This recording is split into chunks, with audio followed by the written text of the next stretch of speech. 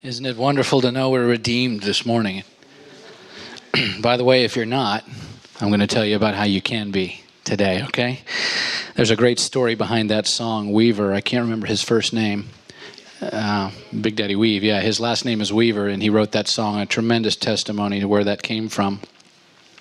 For those of you who have been here the past 2 weeks, you know that we've just completed our journey to the cross with Christ in Scripture during the last week of his life on earth, and we saw his sacrifice on the cross that he made for us and his resurrection from death in the tomb, and we talked about the implications of the fact that Jesus Christ is in fact God, that he's alive and well, which leads us right into the subject of our message today, which is entitled Redeemed. Next Sunday, we're going to have a guest speaker in our service. I will be here, but we're going to have Pastor Greg Roderman preaching that day. Greg is a longtime friend and the father of Amanda, the youth leader that spoke at our Awaken Youth Church event last month. And he's also the father of the members of Beautiful Tension, the band that's going to be putting on the Awaken concert here next weekend. So Greg's entire family actually is very involved in the ministry. And we've asked him to speak next Sunday since they'll be here with their kids for our youth event.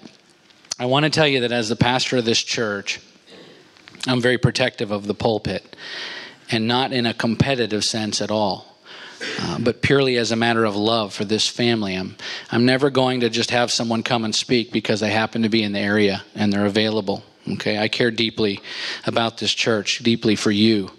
And so there's a litmus test for who gets to stand on this platform and teach. Paul told Titus that pastors, elders, must be able to give instruction in sound doctrine and also to rebuke those who contradict it. Titus 1:9. In Matthew chapter 7, verses 15 through 20, as he's finishing the Sermon on the Mount, Jesus says, "Beware of false prophets who come to you in sheep's clothing, but inwardly are ravenous wolves. You will recognize them by their fruits. Are grapes gathered from thorn bushes or figs from thistles? So every healthy tree bears good fruit, but the diseased tree bears bad fruit. A healthy tree cannot bear bad fruit, nor can a diseased tree bear good fruit. Every tree that does not bear good fruit is cut down and thrown into the fire. Thus you will recognize them by their fruits." You know, the only thing that a bad tree is good for is firewood.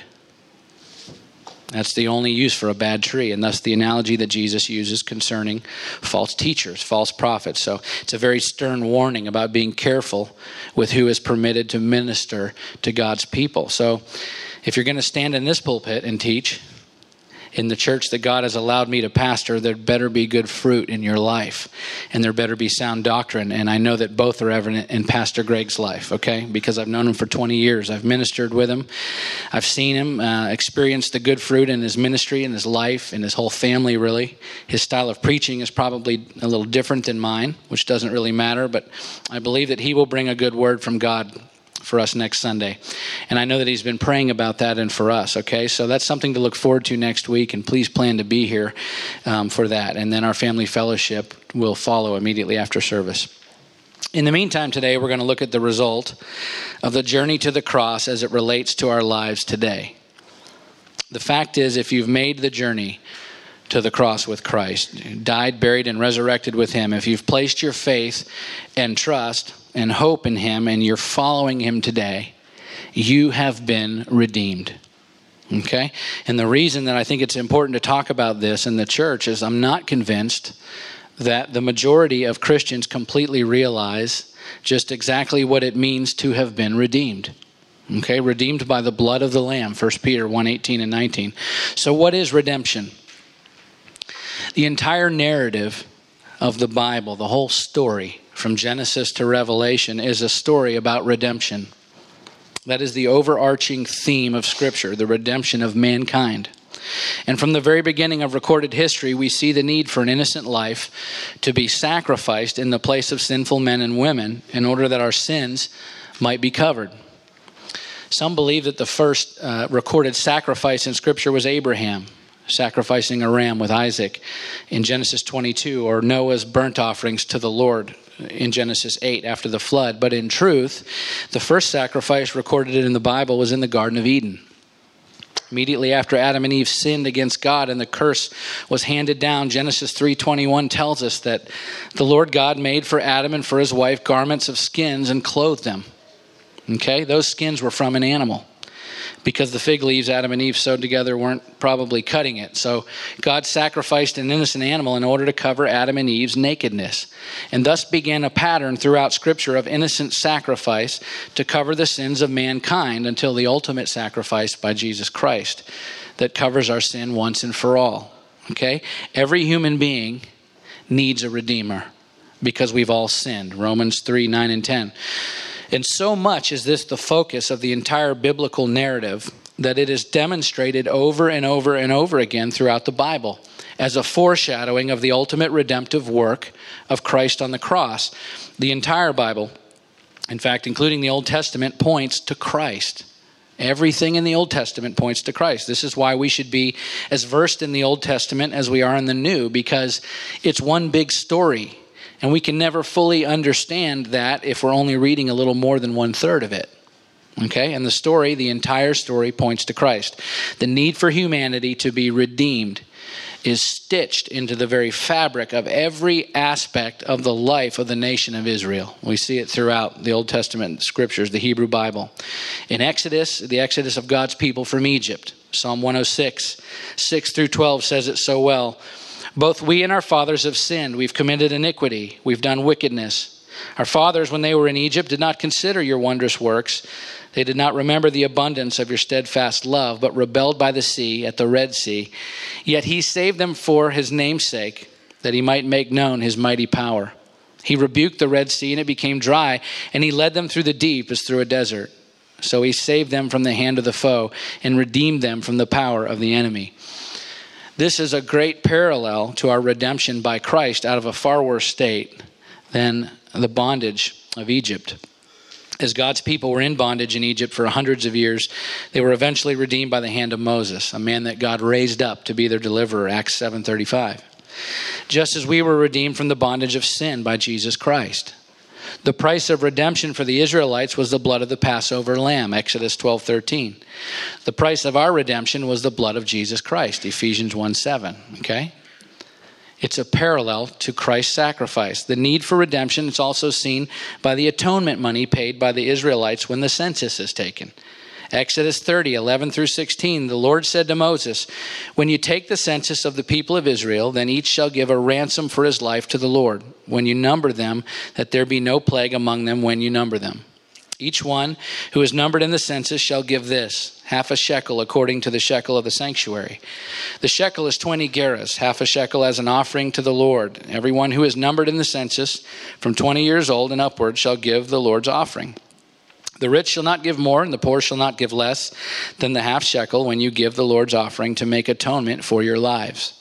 You shall take the atonement money from the people of Israel and shall give it for the service of the tent of meeting, that it may bring the people of Israel to remembrance before the Lord, so as to make atonement for your lives. Okay, the atonement money the Israelites paid as a ransom for their lives was a parallel to our ransom by Christ. And just as the ransom price was the same for all of the Israelites, it's the same for all of us, the sacrifice of Christ on the cross. Okay? We see the need for redemption in the buying and selling of property in Leviticus and the role of the kinsman redeemer. Chapter 25, verses 23 through 28 says, the land shall not be sold in perpetuity, for the land is mine. For you are strangers and sojourners with me, and in all the country you possess, you shall allow a redemption of the land. If your brother becomes poor and sells part of his property, then his nearest redeemer shall come and redeem what his brother has sold. If a man has no one to redeem it, and then himself becomes prosperous and finds sufficient means to redeem it, let him calculate the years since he sold it and pay back the balance to the man to whom he sold it, and then return to his property. But if he does not have sufficient means to recover it, then what he sold shall remain in the hand of the buyer until the year of Jubilee. In the Jubilee it shall be released, and he shall return to his property. The Israelites could, by reason of great poverty, sell themselves and their labor to another. And the buying back of that person by way of his near kinsman is another picture of a redemption by Christ. By our sin, our spiritual poverty, we've sold ourselves into bondage, and we cannot redeem ourselves. No friend is able to redeem us or has the right to redeem us. But there's a near kinsman who's both able and willing to redeem, of course, the Lord Jesus Christ. Hebrews 7, 25 through 27, okay? It's all through the Old Testament. Isaiah 48 and 61, and we don't have time to stop and read all of it, but we see those in prison for their debts being freed in the year of the Lord's favor. Not because of anything they've done to earn it, but simply because of his grace. It's another picture of redemption by Christ. In biblical times, a man in debt could be arrested and put into prison, where he'd have to remain in bondage until his debt was paid, either by himself or someone else. Our sins are debts. They're debts that we can never pay. We were all, therefore, before Christ, before redemption, locked up in debtor's prison by our own sinful nature. But Christ paid the debt and set us free. Zechariah 9, 11, and 12, we see slaves, exiles being set free, redeemed from their captivity. It's another picture of the redemption and ransom of our souls by Christ. All of these examples, and there are many, many others, are foreshadowing of Jesus Christ, our Redeemer, making the ultimate sacrifice to buy us back from a death sentence. When people want to argue about the validity of Scripture, if you just take the number of authors who wrote the Bible over a span of thousands of years, and you understand that it all points to the same person who actually came and fulfilled those prophetic writings, it's hard to argue with the validity of the Bible. And of course, 1 Corinthians 6, 19 and 20 tells us we're not our own. We were bought with a price. He paid the ransom for us, and so we have been redeemed, set free. The wages of our sin have been paid by our kinsman Redeemer, okay? This whole book, the entire Bible, is about redemption. It's about our redemption, all right? Galatians 3:13 says, Christ redeemed us from the curse of the law by becoming a curse for us. We just spent the last 2 Sundays looking at Jesus Christ's sacrifice for us so that we might be redeemed. So what is redemption? Then the Greek word for redeemed in Galatians 3:13 means to redeem by payment of a price, or to recover from the power of another, to ransom or buy off. Okay, so if you're a follower of Christ, if you've placed your trust in him, and you've accepted him as Savior, you've been purchased by his blood, and the wages of your sin have been paid. They've been satisfied. All right? In short, you've been bought back from death itself. That's what it means to be redeemed. You've been paid for. Your debt has been satisfied. You've been bought back from the power of the enemy, from death itself. Okay? So if that's true, and we've in fact been redeemed, that leads us to another question. What then were we redeemed from? Galatians 3:13 again says from the curse of the law. We've been redeemed from death into life. We just went over that. So we now have a blessed hope to be glorified with him in all of eternity, saved from the eternal punishment that we were all headed for. But what else? What else were we redeemed from? Ephesians 1:7 says, in him we have redemption through his blood, the forgiveness of our trespasses, according to the riches of his grace. Okay? So we were redeemed from our past deeds. The life that you once lived is gone now that you are in Christ. So stop reliving it. Right? God isn't reliving it, and there's no reason for you to be either. Stop beating yourself up over your past. You have been redeemed from your past. We've talked about that recently. I think for the most part as Christians, we realize those 2 points of redemption. Redeemed from the curse of the law, redeemed from a past life. Even if we don't always accept that. But I think that sometimes that's as far as we go. I don't know that we always recognize the complete act of redemption in our lives. It's true we've been redeemed from the curse of the law. It's true that we've been redeemed from our old ways, but it is also just as true that we have been redeemed from the very person that we used to be. 2 Corinthians chapter 5, 11 through 17 says, therefore, knowing the fear of the Lord, we persuade others. But what we are is known to God, and I hope it is known also to your conscience. We are not commending ourselves to you again, but giving you cause to boast about us, so that you may be able to answer those who boast about outward appearance and not about what is in the heart. For if we are beside ourselves, it is for God. If we are in our right mind, it is for you.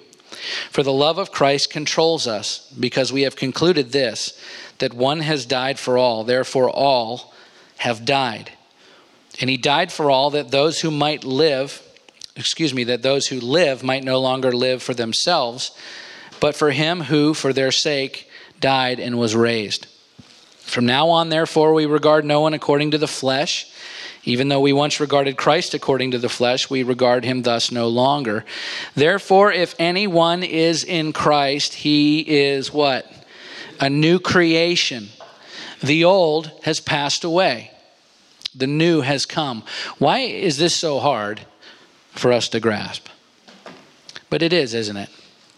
1 Peter 1:23 says that we've been born again. Romans 6:6 says our old self was crucified with him. We already read 1 Corinthians 6:19 and 20. We're not our own. We were bought with a price. Once you're redeemed, you are no longer the same person that you used to be. Therefore, we should stop acting like the old person, thinking like the old person, doubting like the old person. We should stop being afraid like the old person, reasoning like the old person used to reason, coming to the same conclusions as the old person. You're a new creature in Christ, a new creation. You're a new person. I encounter so many Christians who freely acknowledge that their sins have been forgiven, but they're as afraid and confused and uncertain and unconvinced and unconfident and broken as the person that they were redeemed from. The old man. Listen to me. The old man is dead. The old woman, she's dead. You are a new creature in Christ. We should accept that, recognize that, embrace that, and we really should live like that. We owe nothing to the old man. Our debt has already been paid. You've been redeemed. It's high time the body of Christ recognize that we have been born again. Born again. It's a new day in Christ. All things have become new. If that's true, then our attitude should become new. Our outlook should become new. Our confidence should become new. The way that we live should become new. That is what it means to be redeemed. And we should act accordingly. All right? So we know what redemption is. We've covered what we were redeemed from. Let's talk about what we were redeemed for. And this is really where I wanted to land today for the last half of this message. What were we redeemed for? Let's turn to 1 Peter, if you have your Bibles and you want to read along. 1 Peter chapter 1, and we're going to work through the first 25 verses and see what this passage can teach us about our redemption.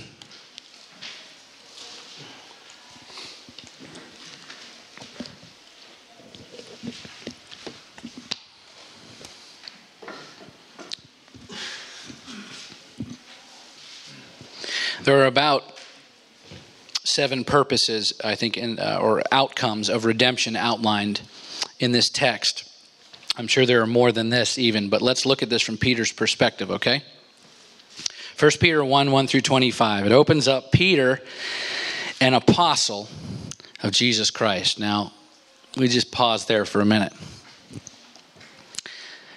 To open a letter in the first century by saying, Peter, an apostle of Jesus Christ, introducing yourself as an apostle, was a bold statement. That was a heady thing to say about yourself.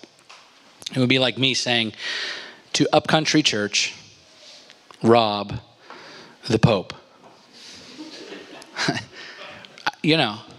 Pope maybe is not the best example. I couldn't think of a better one, but the weight of the word apostle. We throw it around now, and I'm not being critical of people who call themselves apostle at all, but it's become such commonplace for us to use that word.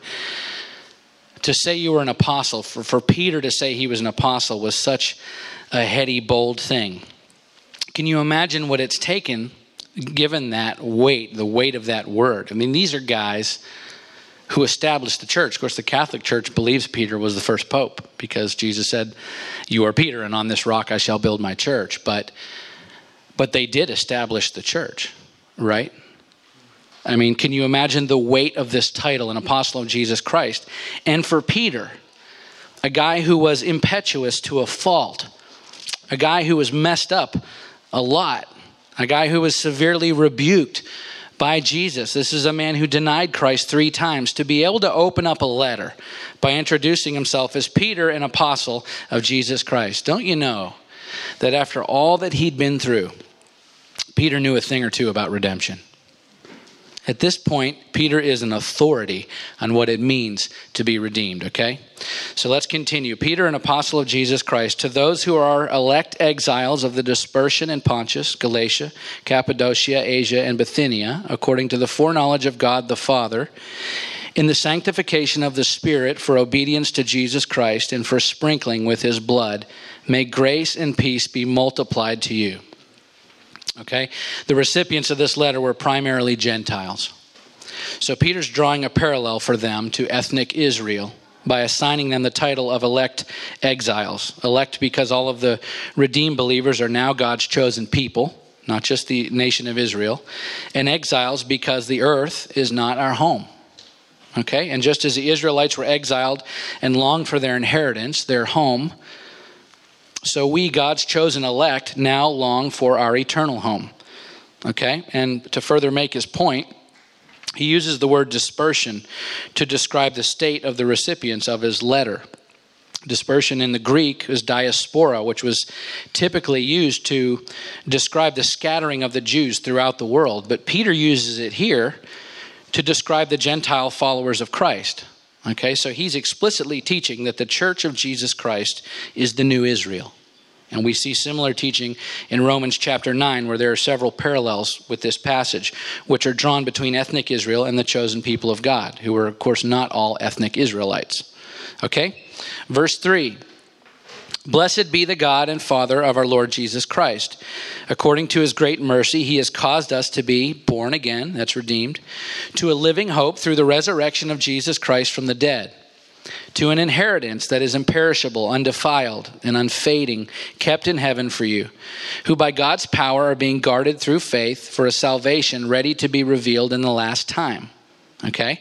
So we've been redeemed to a living hope, which is an inheritance that is imperishable, undefiled, and unfading. So what were we redeemed for? Well, according to Peter, first, in this passage, we were redeemed for an inheritance.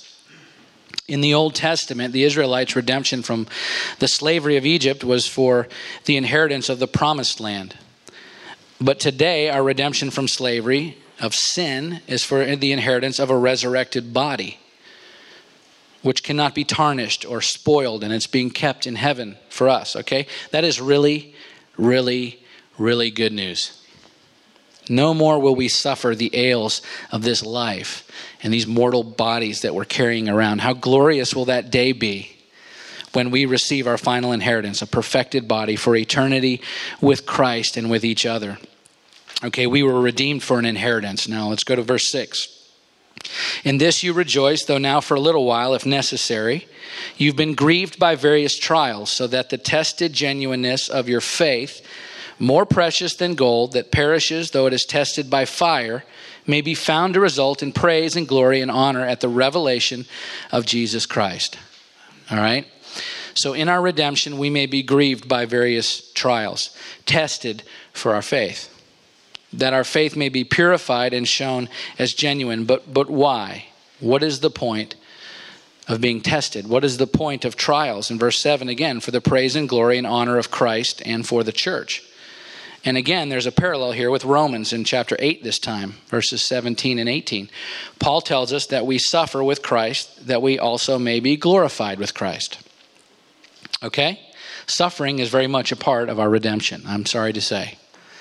It's throughout the Bible. I'm going to do a teaching soon on the cup. Anytime you see the word cup in Scripture, that's very significant. There is a cup of suffering that Christ talks about once we're redeemed. But the purpose of suffering is the glorification of Christ in the church. The end of it is good, you see. It tests our faith, purifies us, makes sure we're the metal that he wants us to be. The purity, okay? So we've been redeemed for an inheritance. Secondly, we've been redeemed for trials so that our faith may be tested and purified. Thirdly, for the glory of Christ and the church. Our salvation is a free gift, all right? But following Christ Everything after our redemption by Christ is not guaranteed to always be an easy road, but in the end, if we finish the race, we're glorified with Christ. And in the meantime, we experience untold blessings in this life. Okay? Let's continue. Verse 8. Though you've not seen him, you love him. Though you do not now see him, you believe in him and rejoice with joy that is inexpressible and filled with glory, obtaining the outcome of your faith, the salvation of your souls. Okay, the outcome of our sin is death and eternal separation from God. The outcome of our faith, our redemption, is the salvation of our souls and eternal life with Christ. So, number 4, if you're keeping track, we were redeemed for eternal life. No more separation from our loved ones who've gone ahead of us. No more fear of death. No more temporary home, just eternity with each other and with Jesus Christ. We've had some notable deaths this week. It's hard for us to take that. There are 2 people in Alaska, our church in Alaska. Harold Barnes, who was our head usher for many, many years, passed away last week. This week, Scott Leist, a great man, he was the head of our board, passed away. I don't know if you've heard Rick Warren, Pastor Rick Warren's youngest son, committed suicide yesterday, 27 years old. Notable deaths. It's hard to take, but when we know that those knew Christ were redeemed, we know that we'll be with them for eternity. There's comfort in knowing that. Okay? Verse 10, concerning this salvation, the prophets who prophesied about the grace that was to be yours searched and inquired carefully. Listen to this passage, which this has always fascinated me. Verse 11, inquiring what person or time the Spirit of Christ in them was indicating when he predicted the sufferings of Christ and the subsequent glories.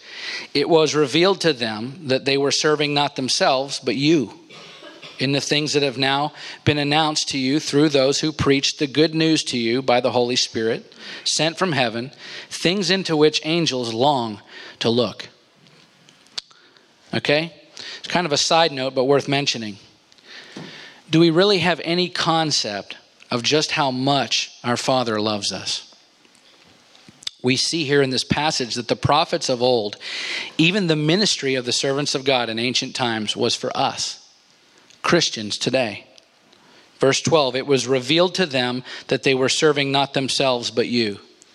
And then verse 12 goes on to say that even the angels long to understand fully what God has done for us. Okay? So from the very beginning of time, throughout the ages, God has had you on his mind.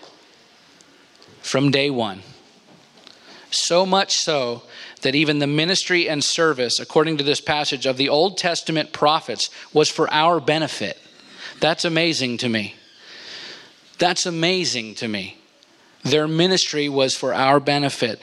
That should really put the Old Testament writings into a perspective of relevance for all of us today. I'm certain that God loves us far more than we truly understand. Verse 13, therefore, preparing your minds for action and being sober-minded, set your hope fully on the grace that will be brought to you at the revelation of Jesus Christ. Okay, so number 5, we were redeemed for action. Preparing your minds for action. The church has been redeemed for a purpose much greater than just our own happiness. It's not about comfort. It's not about safety or position or respect or status. Our redemption should be the first step in a life of action. A life spent, and I mean spent, poured out, sacrificed to the service, the action of making disciples of others. The church wasn't put on this earth for a static existence. We were put here to be agents of change in the world. Kind of think of yourself as a James Bond for Jesus. You're an agent of Christ. You have a mission, and it doesn't get accomplished by just attending church, by the way. We've sort of locked that in our culture, what it means to be a Christian. Well, I'm a member of a church. I go to First Amazing on Main Street. We have to go out in the field. We have to complete our mission. That means living a life of action, okay? Not a static, comfortable existence. From the day my wife and I sold everything, walked away from a lucrative career, gave up homes and every kind of thing a guy could want, and went after the calling in our lives, went for broke after the calling in our lives, there hasn't been a dull moment. Now, people say to me, well, you went to Alaska. That must have been an adventure. Alaska must have been amazing. Or coming back to South Carolina, that must be starting a new church. And they talk to me about, listen, it's not the destination. Alaska's great. South Carolina's great. It isn't about a destination. It's about the journey. We need to have that perspective on this entire life. You see, this isn't our home. But we get so hung up on where we're going to land in this world. I'm trying to get to this place, or if I only had this ministry, or we were in Alaska and pastoring a church, or we've started a church. So what? It isn't about the destination. It isn't about where you land. It's about the journey. That's the exciting part of it. That's the adventure. Where we land at the end of it is just nuts and bolts. It's ABC. It's sort of irrelevant. Christ has each one of us on a journey. The destination is not on this earth. So forget about this earth. Be about the journey. People making disciples of Christ. And wherever you land, so be it. Accept it. John ended up on an island in the middle of nowhere after all that he poured out. That was his destination. He also wrote the words of Christ for us. It's about the journey. It's not about the destination, okay? We are to be a people of action. Verse 14. As obedient children, do not be conformed to the passions of your former ignorance. But as he who called you is holy, you also be holy in all your conduct. Since it is written, you shall be holy, for I am holy. Number 6, we were redeemed for holiness. And generally speaking, I think that it's fair to say that we don't preach holiness in church, at least not in our tradition like we used to. It's become much more popular to preach grace at the exclusion of everything else. Listen, thank God for grace. Thank God for grace. Without it, none of us would be saved. And do I think we should go back to the fire and brimstone, sort of, the turn or burn, angry, screaming sermons that I grew up with that made me cower in a sea of fear and guilt at the altars? No, I don't. I don't think so. But I'm afraid that we've thrown out the baby with the bathwater. It's not popular to talk about holiness in church anymore because it feels like an affront to our freedom. Right? Our autonomy as individuals, which is in the DNA of our culture. We're independent people. But I point us back to 1 Corinthians 6, 19 and 20. You are not your own. You were bought with a price. So glorify God in your body. Verse 16, you shall be holy, for I am holy. Like it or not, we were redeemed for holiness. We're instructed to stop sinning and be holy. None of us is perfect. We know that. We need to repent earnestly and often for our mistakes. I have to repent often for my mistakes, my sin. I have to ask God to cleanse me. We're not perfect. I mess up all the time. But we are called to strive for holiness. The gift of grace doesn't remove the requirement of holy living on our part. Okay? I'm very sad to see the church with a wink and a nod dismiss sin. All in the name of grace. This whole Facebook thing, I don't know if the world has changed or I just know more about what's going on in the world because of Facebook. I have a love-hate relationship with Facebook. It loves me and I hate it. I'm telling you, I have all these friends and they're mostly church people. And I see things on Facebook that literally shock me. Pictures and comments and lifestyles that are being celebrated by other members of the church. It shocks me to see a pastor or a Christian comment about someone's unwed pregnancy or something going on in their life and rejoice with them. And now I'm not saying we condemn people. That's not what I'm talking about. We love people. We love new life. We care for unwed mothers. Absolutely. But we don't celebrate the sin. And that's what I see going on Facebook. And it makes me very sad to see it in the church. Okay? That's uncomfortable. I'm going to move on. I think we've moved away from teaching holiness in the church. That's my point, and we should get back to that. Verse 17, and if you call on him as Father who judges impartially according to each one's deeds, conduct yourselves with fear throughout the time of your exile, knowing that you are ransomed from the futile ways inherited from your forefathers, not with perishable things such as silver or gold, but with the precious blood of Christ, like that of a lamb without blemish or spot. Another Old Testament reference. He was foreknown before the foundation of the world, but was made manifest in the last times for the sake of you, who through him are believers in God, who raised him from the dead and gave him glory, so that your faith and hope are in God. 22, having purified your souls by your obedience to the truth, for a sincere brotherly love, love one another earnestly from a pure heart, since you have been born again, not of perishable seed, but of imperishable, through the living and abiding word of God. For all flesh is like grass, and all its glory like the flower of grass. The grass withers, and the flower falls, but the word of the Lord remains forever.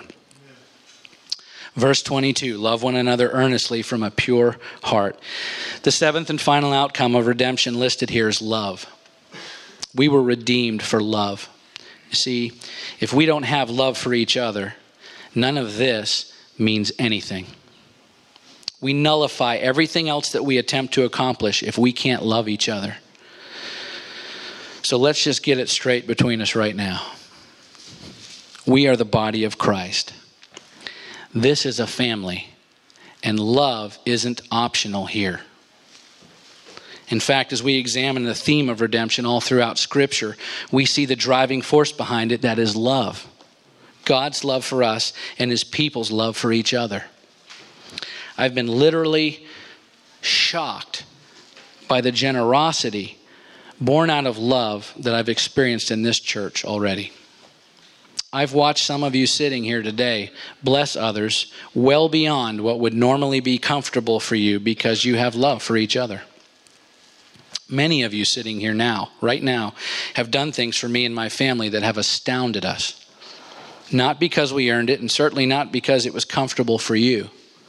Not because I'm a great preacher or I've somehow merited it, but solely because of love. We know that.